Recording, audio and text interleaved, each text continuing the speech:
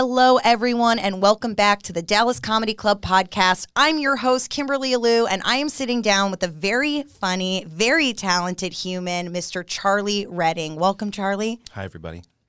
Charlie, thank you so much for being here today. Happy to be here. It is a fun fact, folks. It is Charlie's birthday today. Not the day that this episode will come out, but on the day we're recording, it is his birthday. So happy birthday, sir. Thank you. I did it on purpose. Yeah, I knew it. I figured. Charlie is an instructor here at Dallas Comedy Club. He's also a performer on Jerry, as well as the showrunner and performer on our Friday night short form show, which right now does not have a name, but I'm sure by the time this episode comes out, there will be a name for the show. He also coaches several of our club teams that you all see on Wednesday evenings. Overall, Charlie's just he's a man who wears a lot of hats here at the club. And so I'm very excited to be sitting down with you and chatting today. I want to know just right off the get-go, why did you get into comedy? You know, what was the sort of catalyst of wanting to make this your life? Yeah, I guess there's a bunch of steps in that. I'm told that when I was a baby, I loved Eddie Murphy, and he wouldn't even have to tell jokes. He would just talk, and I would like giggle and stuff. Growing up being like not traditionally attractive and round, humor was a great way, I think, to get people communicating, which I think is important. So I leaned on that. And at some point, I got kind of good at it, so I was kind of known for being like a funny kid throughout high school. And the thing that pushed me towards pursuing comedy as a vocation was my senior year of high school. I failed out of calculus, which I was going to be doing. Like I was set. You were going to be a math nerd? I was going to be a math major, yeah. Whoa! I was 100%, I was set on that. And then I got into calculus, and I failed out within like 2 or 3 weeks. And they're like, we got to put you somewhere else because you're not doing well. It was because I had a really bad foundation in trigonometry. That's a whole other animal. But my high school theater, well, she's actually the English teacher and the theater director. Mm-hmm. She made a very kind of passing comment about me maybe being the kind of person who could pursue performance as a vocation. And I was like, that's enough for me.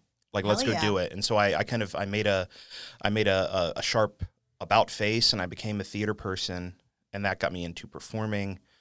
What got me into improv specifically, there were 3 things. Mm-hmm. When I was a kid, the UCB TV show was on Comedy Central, and I saw a sketch. I would stay up late with my TV on because I was supposed to be in bed.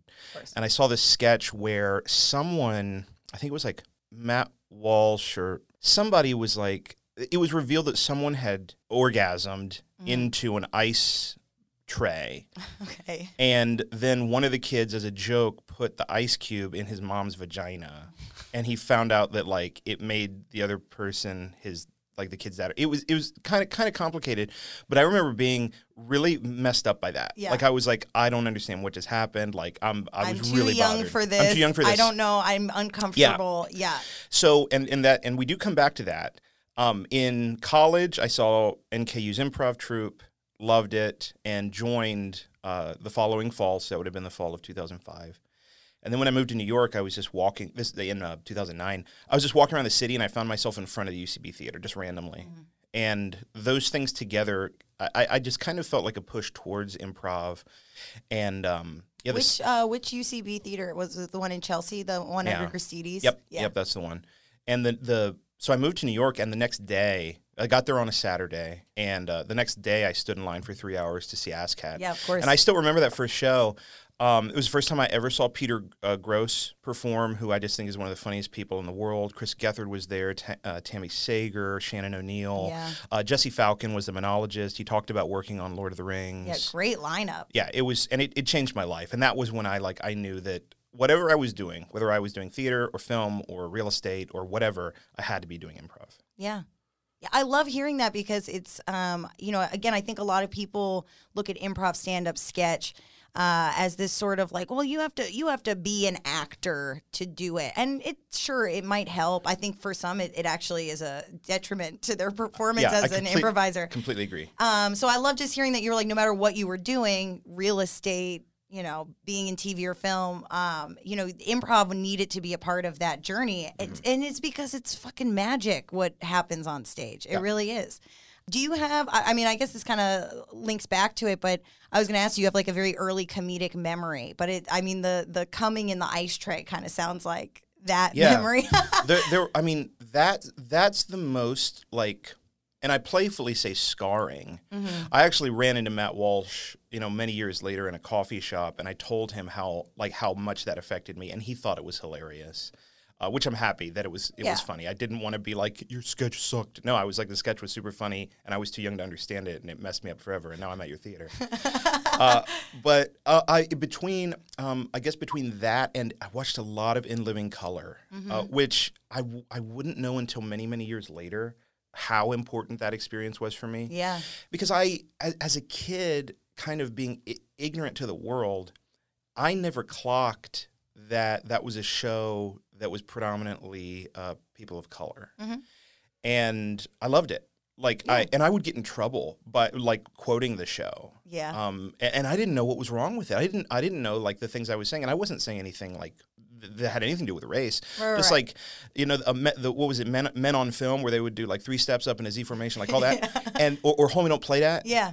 And I would get in trouble for that kind of stuff, and I had no idea why. You know, years later, when finally the veil is lifted and I realized there were 2 Americas. Oh yeah. I'm like, man, In Living Color was really a testament to that second America. Yeah. Being able to create that. And I never realized how important that was when I was watching it, but now looking back on it. Yeah. Like, huge impact. Yeah, I try to work a lot of social justice like into just what I do as a person. Absolutely. You gotta fight for it. Yeah. So you're from Kentucky originally. Yeah. You lived in New York. I know you lived in LA as well because we know each other from Los Angeles. You're brand new to Dallas.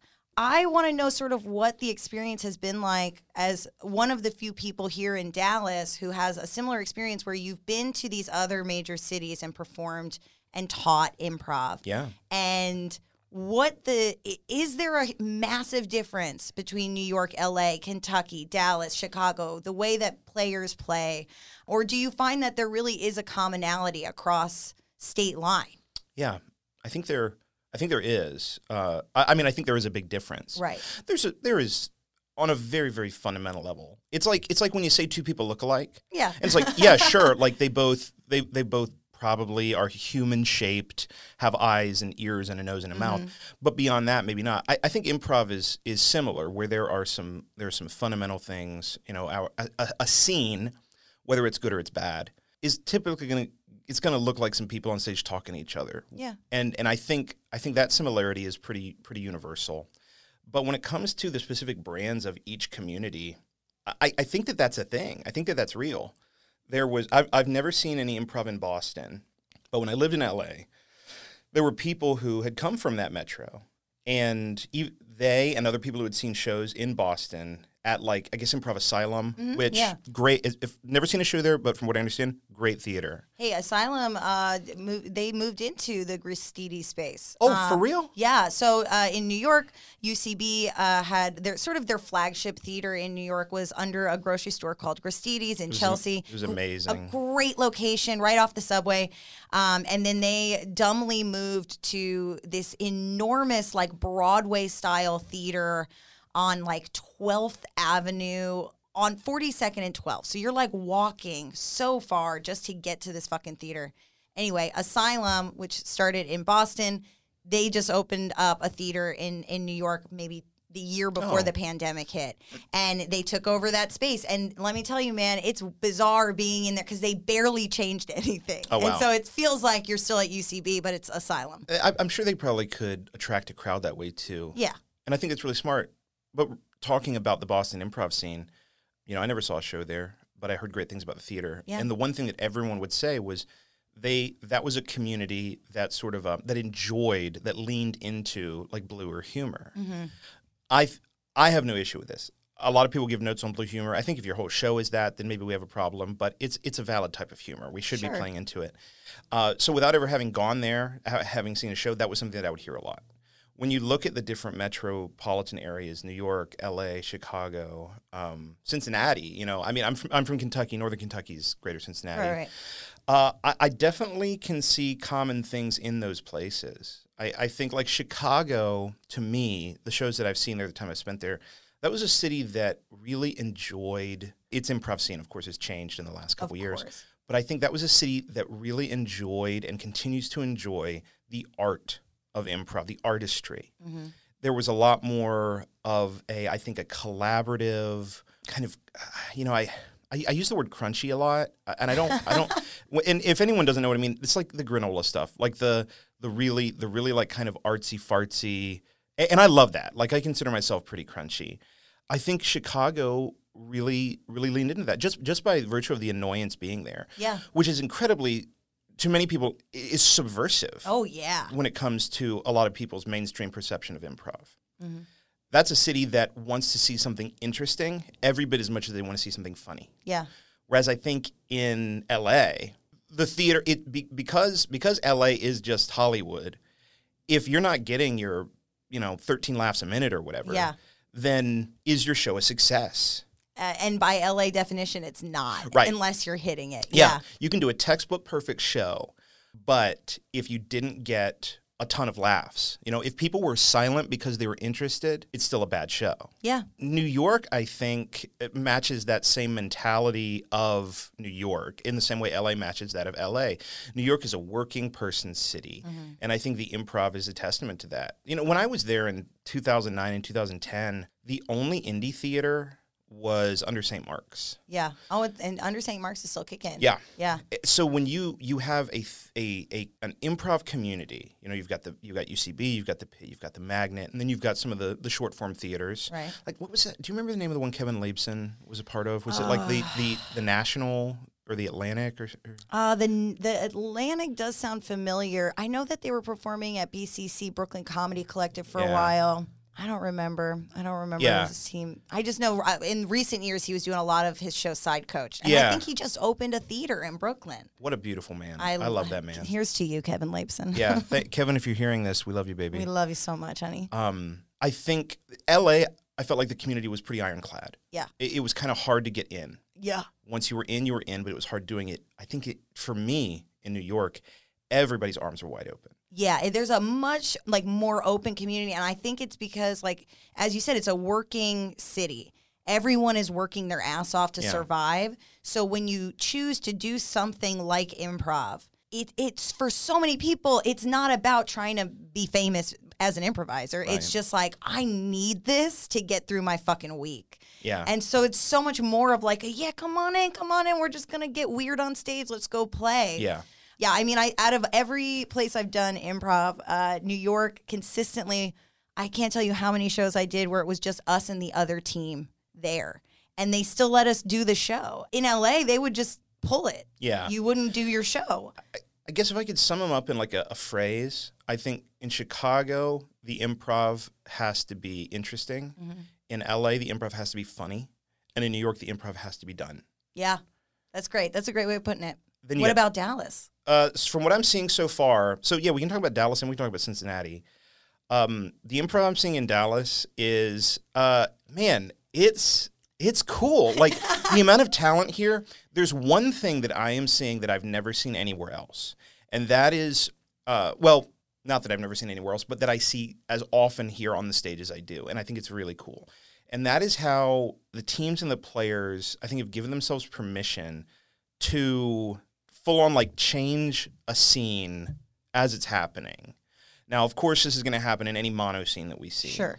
But here, in a 3 to 5 minute scene, it will start as one type of scene, and it will full-on change into something else. It will begin as a voice of reason, unusual character scene, and it will turn into a group scene. Yeah.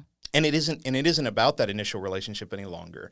It's either about the relationship of the people who are in that group, or it's about their relationship with one of those characters. And I think that's really, really interesting. I'm not used to saying a scene is one type of scene, or the scene maybe needs some coaching. Right. Whereas here it's oh no, it can start as this, become this, and become something else. There are a lot of very supportive players in Dallas.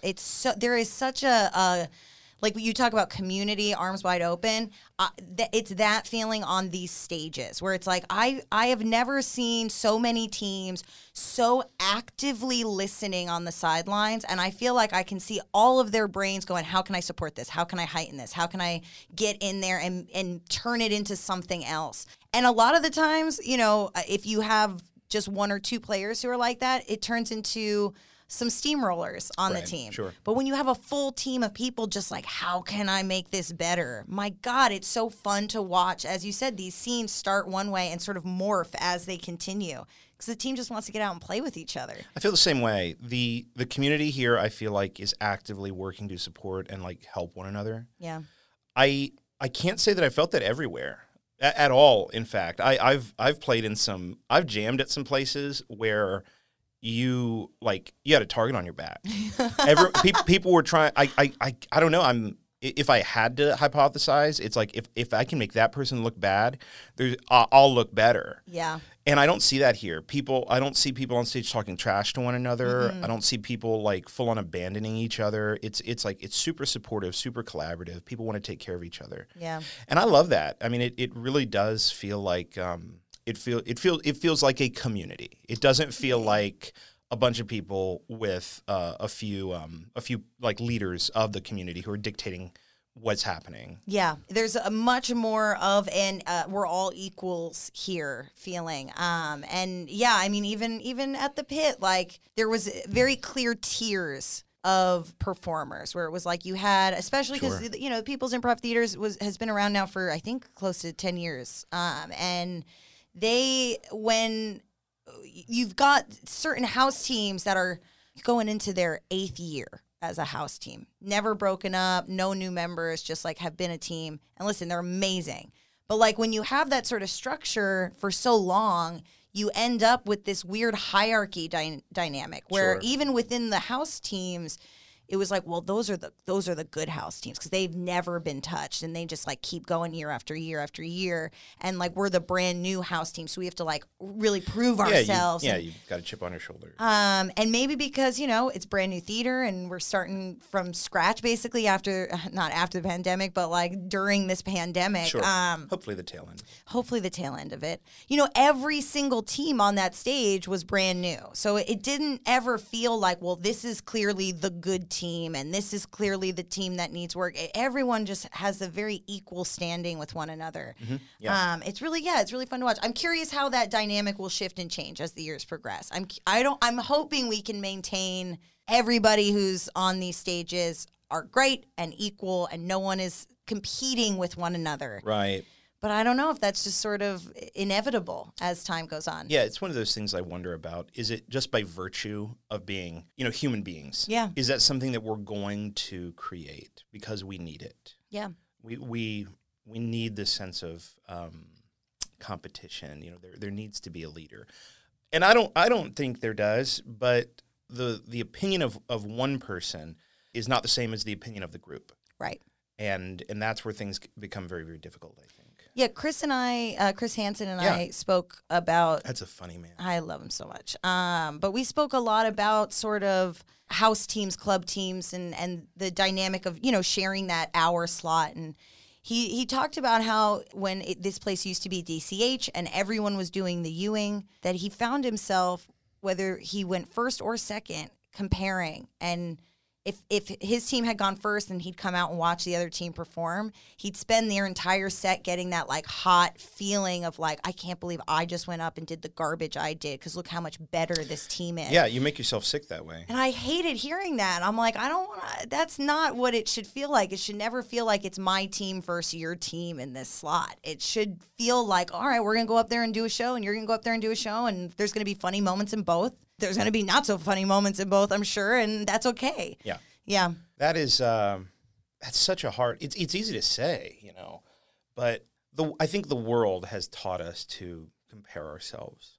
Yeah. This Western mentality of you're either better or you're worse. And there is, for me, I don't care about any of that. Yeah. It's what helped me get through a life as a person and, as an actor, was if I'm not getting cast, to me, it's not because someone was better than me or someone was worse than me. It's because things are different. Yeah. And I can see over the course of an evening, hell, I've done it here, you know. I've seen 5 shows in a night, all club teams, and then jammed with them. And I've had a good time at every show. Yeah. And I could walk away saying stuff about every one of them. You know, I'm having a memory about each team, if not several. Yeah. And I almost think I would hate it if every team was just like, if I walked away saying, yeah, good show. Yeah, good show. Yeah, good show. Like, I think that would be really boring. I want to be able to say, this was a really good show. They were patient, and they let themselves get dramatic. And I could say, oh, you know, that was a really good show because, man, their character work is just through the roof and the commitment that they play with. Yeah. Like, there's so much more to it than, like, better or worse. Yeah. That is too simple of a rubric for anyone to subject themselves or others to. And, you know, it's natural, as you said, right? Like, it's the world has taught us to kind of have that mentality. You know, I'm curious, you teach improv. What is sort of like a piece of advice you would give a new improv student, someone who is just starting out, you know, besides the listen to your scene partner, make them look good, all those classic piece of advice. But, yeah, what piece of advice would you give to someone who's looking to pursue comedy in some way? So the last couple of years I think 3 years have really changed the way that I just operate as a person. And this does lead into the answer to your question. Yeah. Oh, yes. I've been doing a lot of research. You know, I was a lecturer for 8.5 years. I worked with young people a lot, and post-traditional students, not all young people. Yeah. And between the research that I did with like radical candor and emotional intelligence, and working with young people, especially in the arts, the thing that I think has helped me the most in communicating with them, young people who maybe are just starting out doing this thing. I've said it to some people here at the theater already, and for those that I have, you're going to hear it again. And for those that haven't, I do believe this. There's not much I say that I don't believe. Everyone, no matter what you are doing, and here it's improv. You know, it's Zen in the Art of Archery is really about anything. Yeah. But we say the book is written about archery. So in the same way, we are all, every one of us, we are all masters of improv at different points in the life of the master. Mm-hmm. If you have just gone in and had your first free workshop and you think that was kind of interesting, maybe I want to do it again, awesome. Then you have just taken your first step. You've been a little baby improv master, just like probably actually most people are improvising without knowing it anytime you riff with your friends. Oh, yeah. And then when you decide, you're like, I'm going to actually pursue this pedigree. I'm actually going to go take a class. Cool. You've just taken your first step. And you're a baby master, and you're on your way from there. And there are people who are old, sagely masters, and there are people who are like midlife, like very virile masters. Oh, yes. I think my favorite to watch are probably the angsty like late teen masters who are you know really subversive and edgy.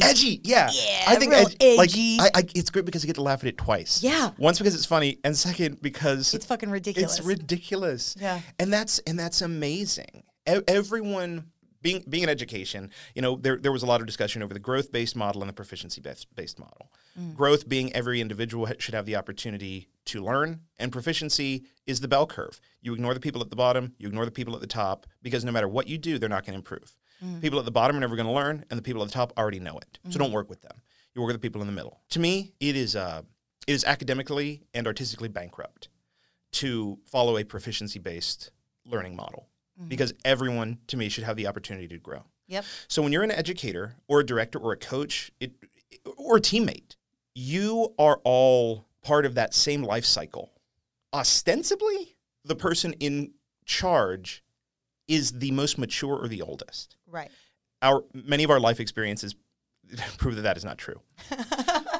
But we all still have the opportunity to grow and learn. Even if you have been doing improv for 40 years and you're being coached by someone who's been doing it for 5, you can still learn from that person. And the person doing the teaching, the one who's responsible for the learning, can still learn. We all have that opportunity. I say this all the time. Like, do not take a class with a teacher who's not actively taking a class themselves. Yes. Oh my God. Right? So like you're never done. You're never done. The importance of wanting to learn. So many people become teachers because they like learning. Mm-hmm. And it's kind of counterintuitive. If you like learning, doesn't that remove you from the equation? You're not learning anymore. Now you're teaching. You're teaching others to learn. And I think if that's what we resign ourselves to, then we have already begun, we've already lost. Yeah. If you want to learn, you must always want to learn. You can't say I'm done. You can't say I've stopped. You always must be learning. Absolutely. It's so important because it's when you start to, I think, when you stop taking classes, especially with improv, all those bad habits that you spent years, months, years, whatever it is, getting out of your body and out of your brain slowly start to creep back in. Sure. Yeah. I went most of the pandemic without taking a class and only teaching because it was all Zoom. I was running the socially distant improv, which was like an online theater essentially. And so that whole year I was not in class.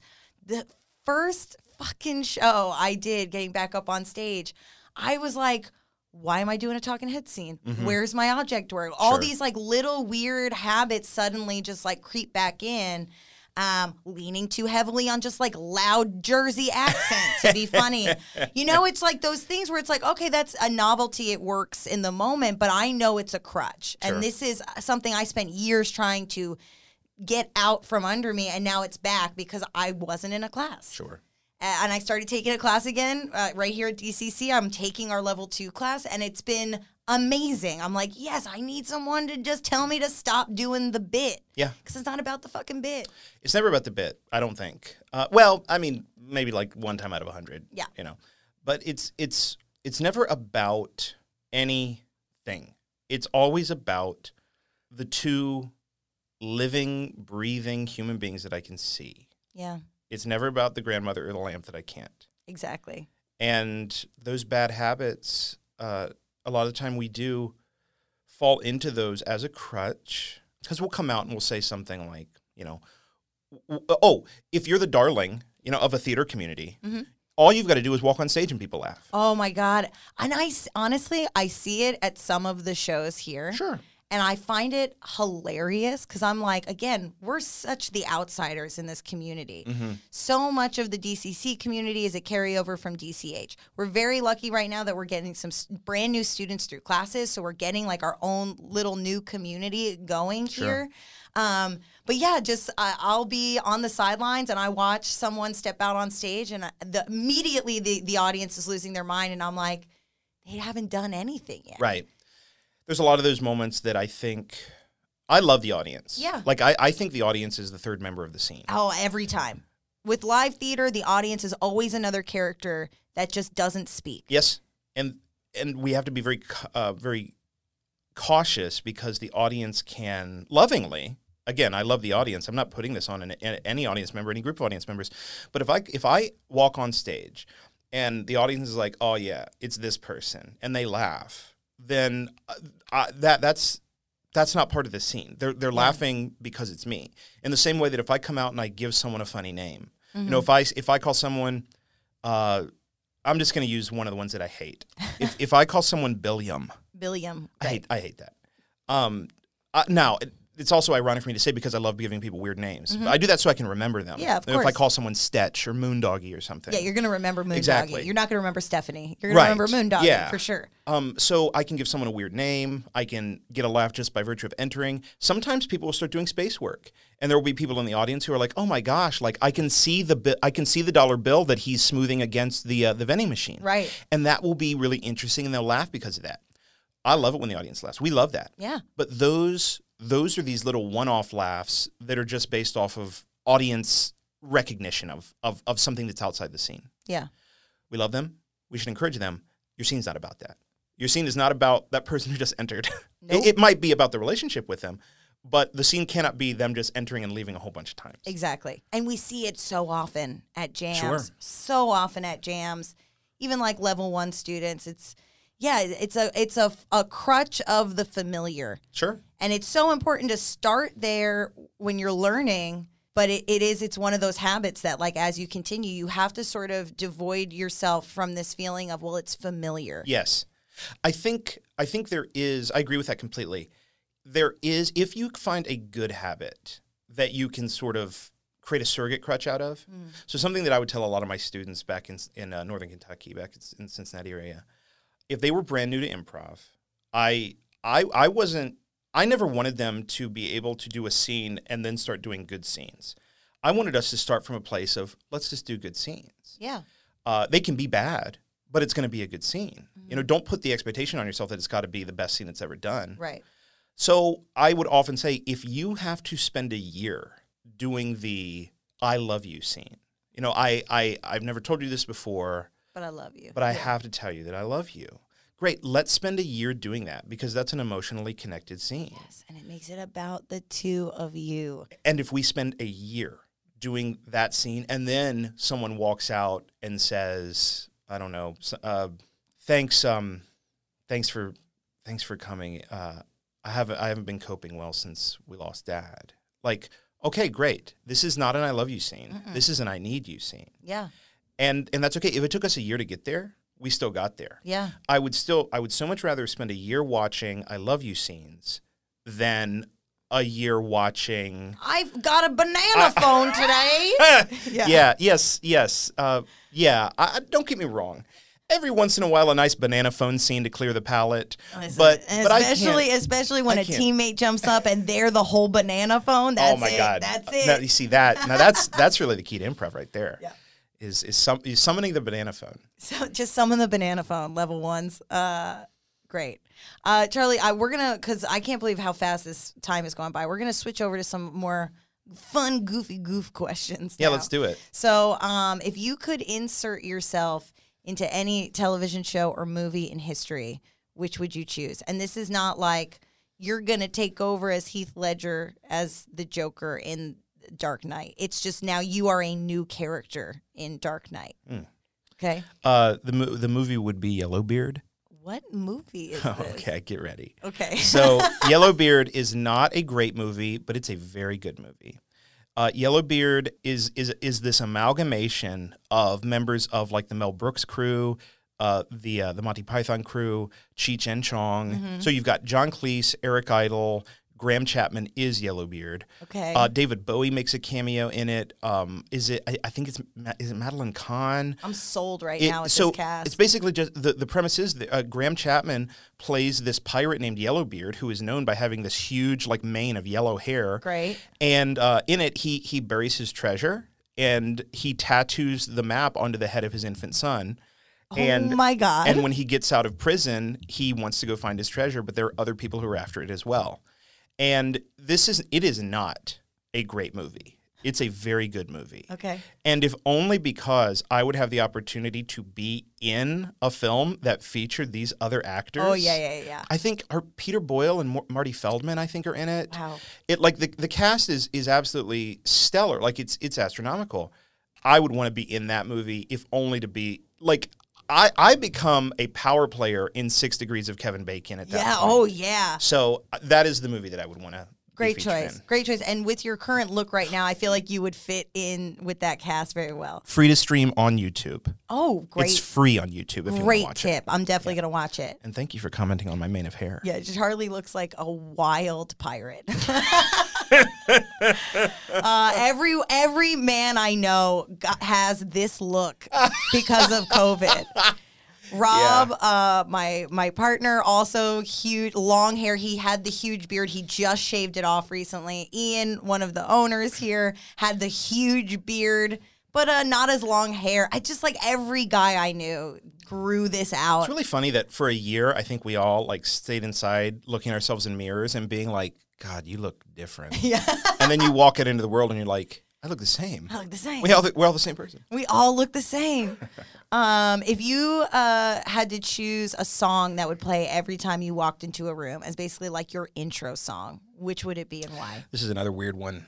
So it would be Man vs. Ape by Idea and Abilities. This is off the E&A album. So Idea, he died a few years ago. Rest in peace, Mikey. But it is not a fun song, but it's cool. And the opening is this like jung jung jung jung jung jung jung jung jung jung jung jung. Cool. And then it goes into the swell, and then idea comes in with this like, move, ain't no telling what I'm gonna do.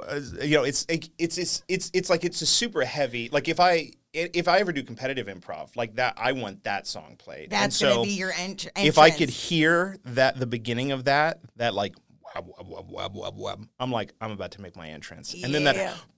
You're in the door. Yeah. I love it. Yeah, and red lights and just, right. They would be that one. All right, we can make that happen here. We could do that here. We got red lights in the main stage. If you had to choose today, what would the title of your autobiography or your Netflix special be? The autobiography would be A Life in Art. That's nice. The autobiography of Charlie Roetting. Though I actually might change that part. Not a lot of people know this. I don't know if you know this about me. So Roetting's not my birth name. I did not know this. Yeah, I was born, I don't usually share my middle name, but I'll tell it to everyone listening here. Okay. I was born Charles Earl Wilson III. I knew Earl. I remembered Earl. Hey, I just remember roasting you in L.A. about your middle name. Yeah, that's what, you're probably the reason I don't tell people it. But yeah, my name was changed when my mom remarried and I got like half adopted. Yeah. And I really hate that name. It doesn't. Roetting or Earl or Wilson? Which one? Roetting. Roetting. Yeah, I hate that name. I mean, it's easily mispronounced, and the person whom I got it from is not a very good person. Yeah, garbage human. He is, unfortunately. And so that part might change, but otherwise, A Life in Art. Would you change your last name to a brand new, like invent a last name? I like that idea. I've heard of a lot of modern new agey couples are like, instead of taking like a portmanteau, they like combine the two last names to a brand new thing. I like that. Or they invent a new last name. I'm like, I'm into it. That's names cool. are insane. So yeah, I love that it betrays convention. Yeah. You know, we've spent hundreds of years saying it's done this way, so let's create a new way to do it. Yeah. And as for the Netflix special, no idea. It would be called No Idea. Actually, yeah. That's it. Actually, yeah, that's the one. No Idea. Yeah. I love that. I did not realize that was not your actual real last name. Yeah. Interesting. So you're a teacher here. We want students to consume a lot of things, maybe comedy related, maybe not comedy related. Just, as improvisers, it's honestly really good if your whole life isn't just comedy. You're actually way better on stage if you can pull a poem out from nowhere in your brain.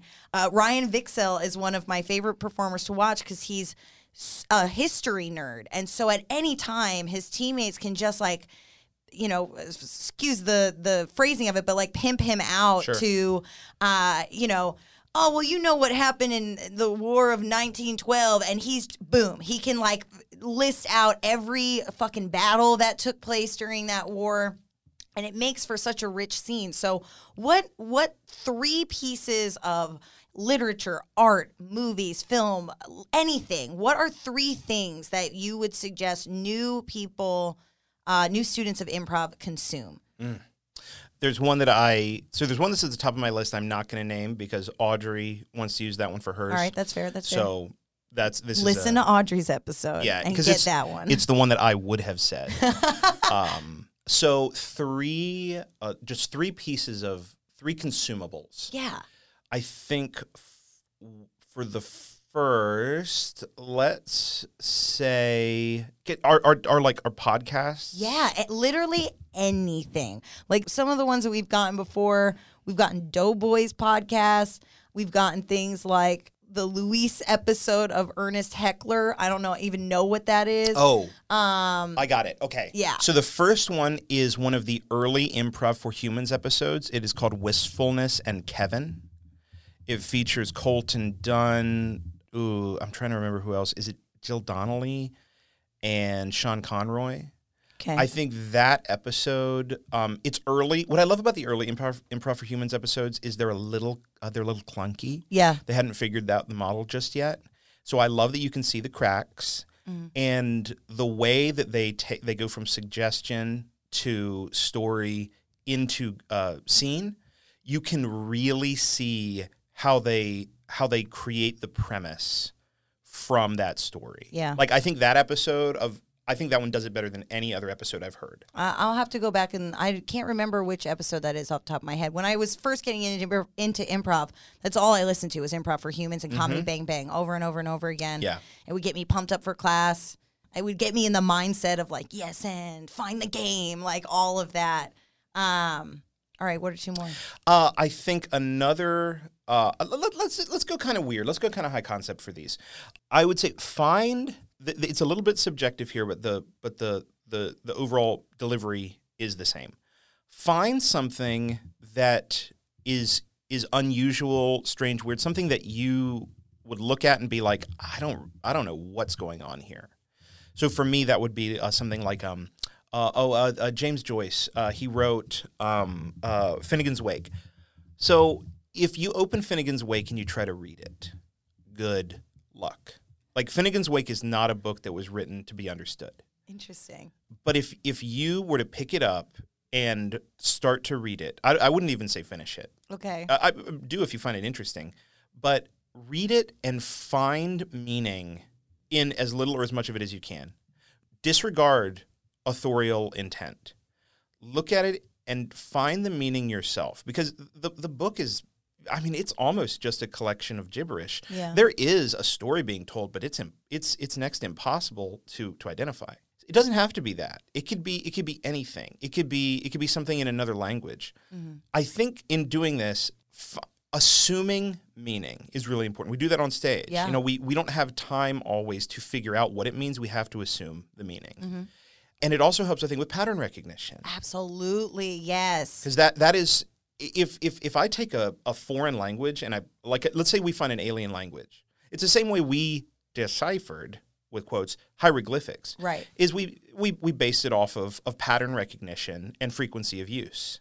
So it's how that one that couple cracked the Zodiac killers. Yes. They were like, well, I bet he used the word kill a bunch. Yeah. And so they found the one that the symbol or the collection of letters that probably meant kill.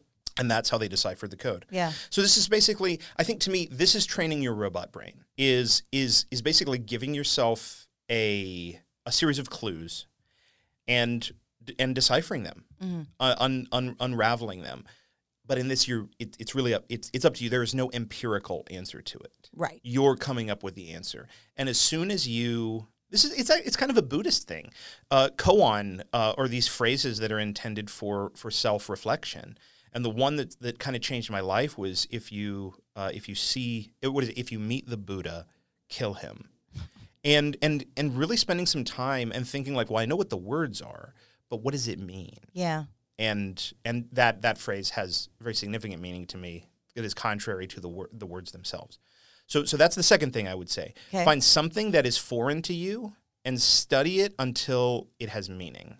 Great. And then the third, I think, would be find a piece of replicable media, like a monologue from a TV show or a movie or anywhere, or a song, something that, again, can be replicated, that is outside of your comfort zone, and learn it. Mm-hmm. This is another one that's subjective. So, like, if you're someone who, if you look in the mirror and you're like, you know, I'm a little bit heavy, or I'm not flexible, or there's nothing graceful about me, learn. It can be a TikTok dance, but learn it, and learn it until it's good. Yeah. If you get made fun of, like, for not having rhythm, if someone says that, find a hip hop song you like and learn it. Use it as an opportunity to, if you want to go edgy with it, we talked about like edgy improv earlier, it's your opportunity to shove it in the faces of the people who, over the course of your life, have convinced you you're not good at this thing. Yeah. Because everyone has the potential to be good at it. Again, we're all masters at a different age in the life. And we're never going to grow if we don't lean into the thing that we want to grow at. So, like for me, I get on, I guess they are in a way tricks depending on how they work into a scene, but there's stuff I can get on stage and do, and people are just like, I can't believe that someone who looks like him could do that. Right. And it's a great way to get a laugh. And if there's a way to actually incorporate it into your scene, even better, then it's a great way to enrich your scene. Yeah. So those are the three things: is that one very specific Improv for Humans episode, a very, very foreign to you piece of media to decipher, and a very, very foreign piece of replicable media to learn and execute yourself. I love it. Those are And great it doesn't answers. necessarily have to be a piece of media either. Like go out in the woods and cut down a tree. Yeah, you know, like if you don't think you can cut down a tree, get out there with that axe. Yeah, absolutely. Because I think that's something a lot of, as I like to say, normies, the normal people of the world, they're like, I hear it from my own parents. I could never be good at that. What you do, there's no way. I could never do that. I'm not good at that. So it's like we're so used to telling ourselves a story immediately before we even get up and try it. So it's like, just go do it. Try the thing and do it over and over again and get good at it. Because improv, sketch, stand-up, no one wakes up and is magically good at this. Correct. It takes, just like anything else, practice. Something you just said, there's no way I could be good at this, and you've told yourself this story. His name is escaping me. I'm sure I could find it with a Google search. But there's a quote that has become very important to me. I remember the first part. I'm gonna ruin the second, but the message will be the same. And the first is it's this idea that stories are the unit of measurement of human consciousness. Like that's the currency that people deal in consciousness. Like the amount of life that we have is only weighable in the stories we have to tell. Yeah. The thing that prevents us from doing things is bad stories. Yeah. When we tell ourselves bad stories, that's how we find ourselves in bad places. A story is neither good nor bad. The experience can be good or bad, but the story is just a story. And that's something, it's one of the reasons I love meeting people and going places, like trying to create new stories. Yeah. And we should all stop telling ourselves the bad stories, the ones where we convince ourselves we can't do things. You can do it. You can do it. Come take a class here and do it. We promise. Come to a jam. We're going to make you look so good. We take care of our people. We really do. All right, we're going to move into the last segment of this interview portion. Then we're going to do some improv. So this segment is called First Thought, Best Thought. First thought, best thought, one word answers only, or as close to one word as possible. Some people have been really bad at the one word part. So, I'll do my best. All right, in one word, first thought, best thought, what is your idea of misery? Pain. What is your idea of pure bliss? Collaboration. What or who is your biggest inspiration? Mom. Yeah. What is your biggest vice? Consumption. Do you ask for permission or for forgiveness? Forgiveness. I have to amend that. Okay. I think once upon a time it was forgiveness. Now it's permission. Yeah. Hell yeah. And then in one word, what one word best describes you and your brand of comedy? Blood. Ooh, that's the creepiest answer we've gotten so far. Very appropriate for October 30th when we're recording this. That's terrifying. Awesome. Charlie, thank you so much for sitting down with me. We're going to move right along to our final little segment here, and we're going to do some improv. The part where we have expectations. Yeah, here we go. So I have my handy random word generator. What sort of suggestion would you like? I have random word, location, relationship, profession, accents, emotions, starting lines, like literally anything you could think of I have. Let's just do random word. Random word. Okay, random word is inside.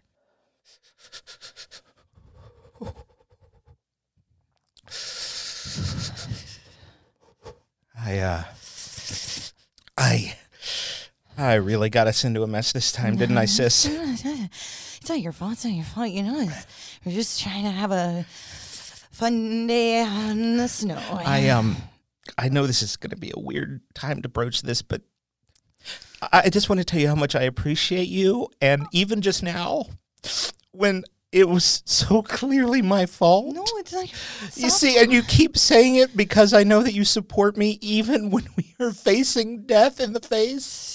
Stop crying. Stop crying. My tears are going to get frozen in my face. Stop crying. Billum, stop crying. Oh, God, I hate it when you call me by my legal name. Well, your tears are starting to stick to your cheeks, and it's going to get bloody when we Pull them off my face? Yes.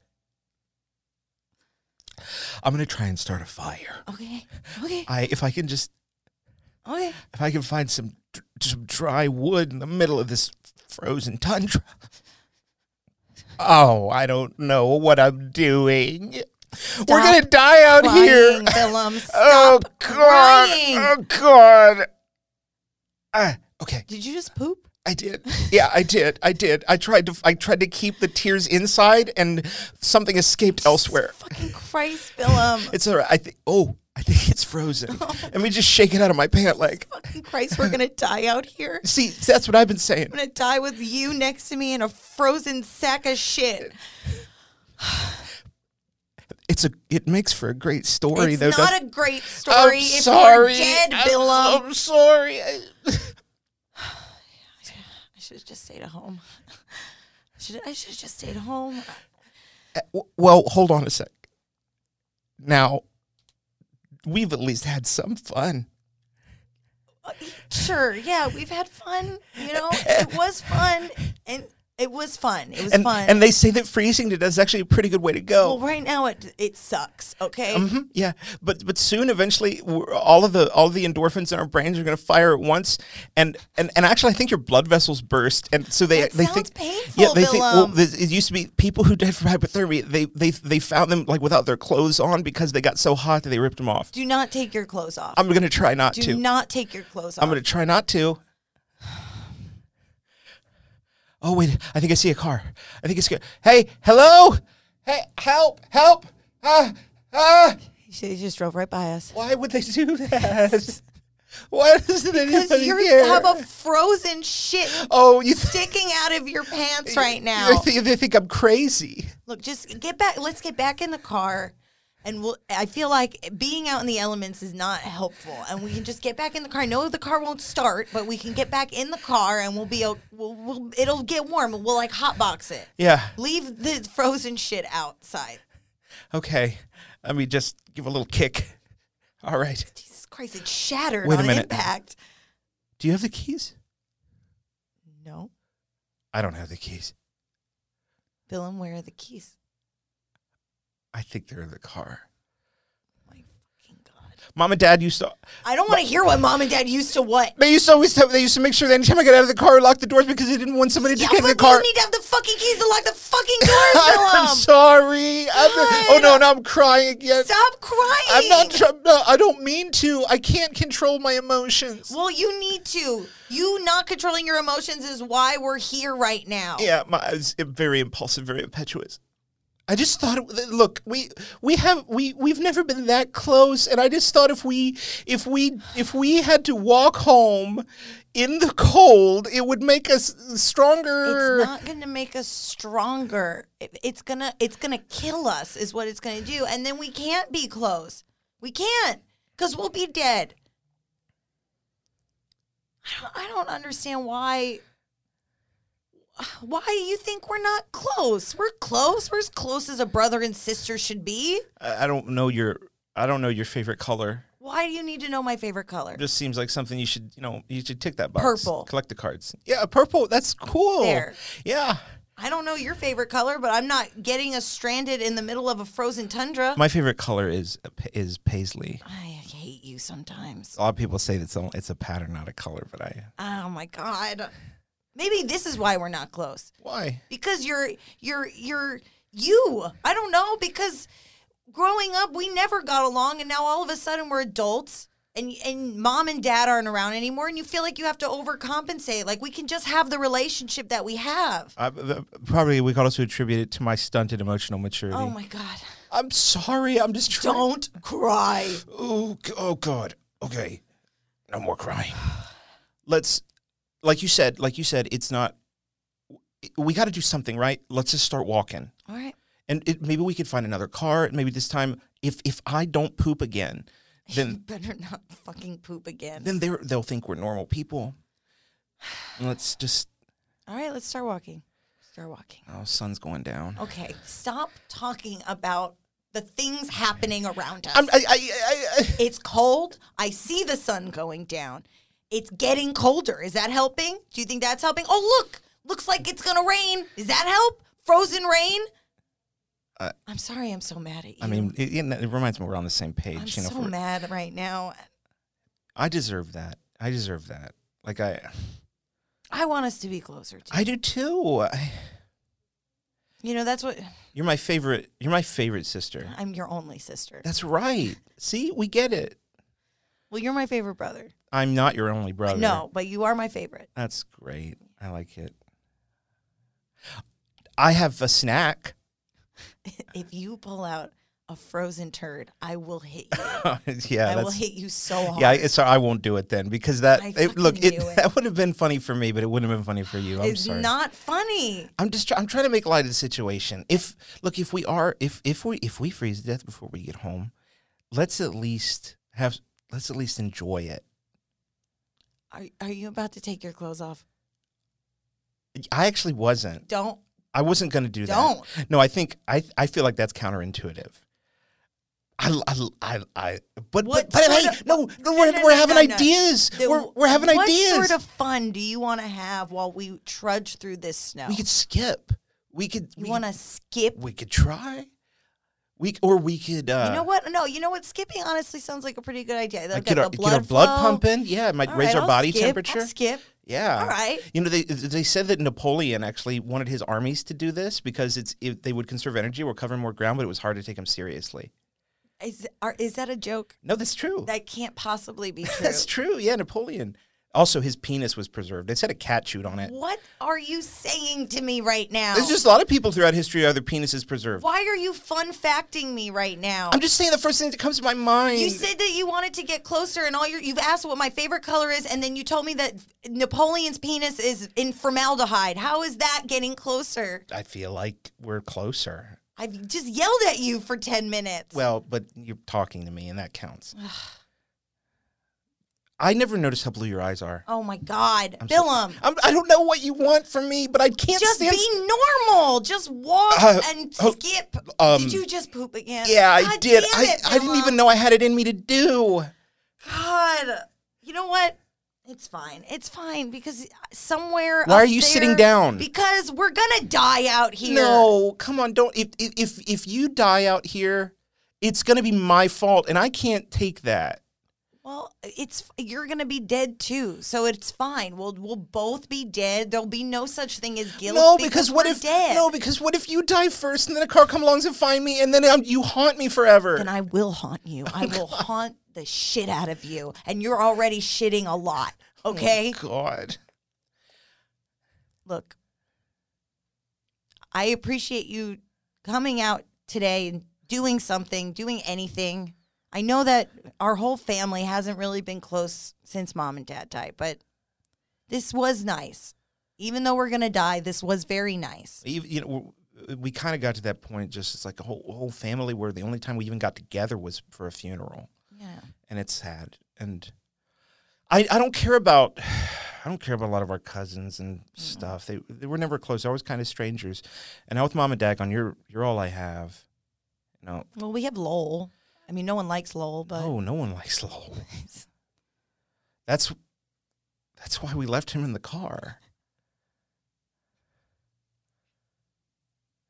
I honestly forgot he was with us. I didn't.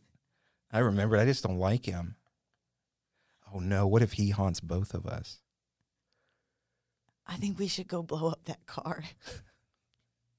It'll be warm. It'll be warm. Scene. Oh my God. Oh, Charlie, that was very fun. Yeah. Oh man, thank you so much for that. I'm so happy that I could be here. Damn, that was a super fun scene. Every single one of these has been so weird and different. It makes me really happy. That's the podcast. So thank you so much again for chatting with me. Is there anything that you want to plug or encourage people to check out? Like, where can people find you, whether it's like social media, website, whatever? I'm not as active in the social media as I should be. It's something I'm going to work on. But here's a fun one. I don't get a kickback from this, so please just watch for your own enjoyment. Check out Record Smashers. It was a web series I did a few years ago. If you enjoy it, Have fun. Tell your friends. If you hate it, tell your enemies. Hell yeah. Record Smashers. And you'll send me a link and we'll post that in Yeah, the let's do description of that, this for podcast. sure. So folks can just scroll on down and click on that. And for everybody out there, thank you so much for listening in today. This has been the Dallas Comedy Club podcast. I've been your host, Kimberly Alou, but you already knew that. Stay safe out there, folks.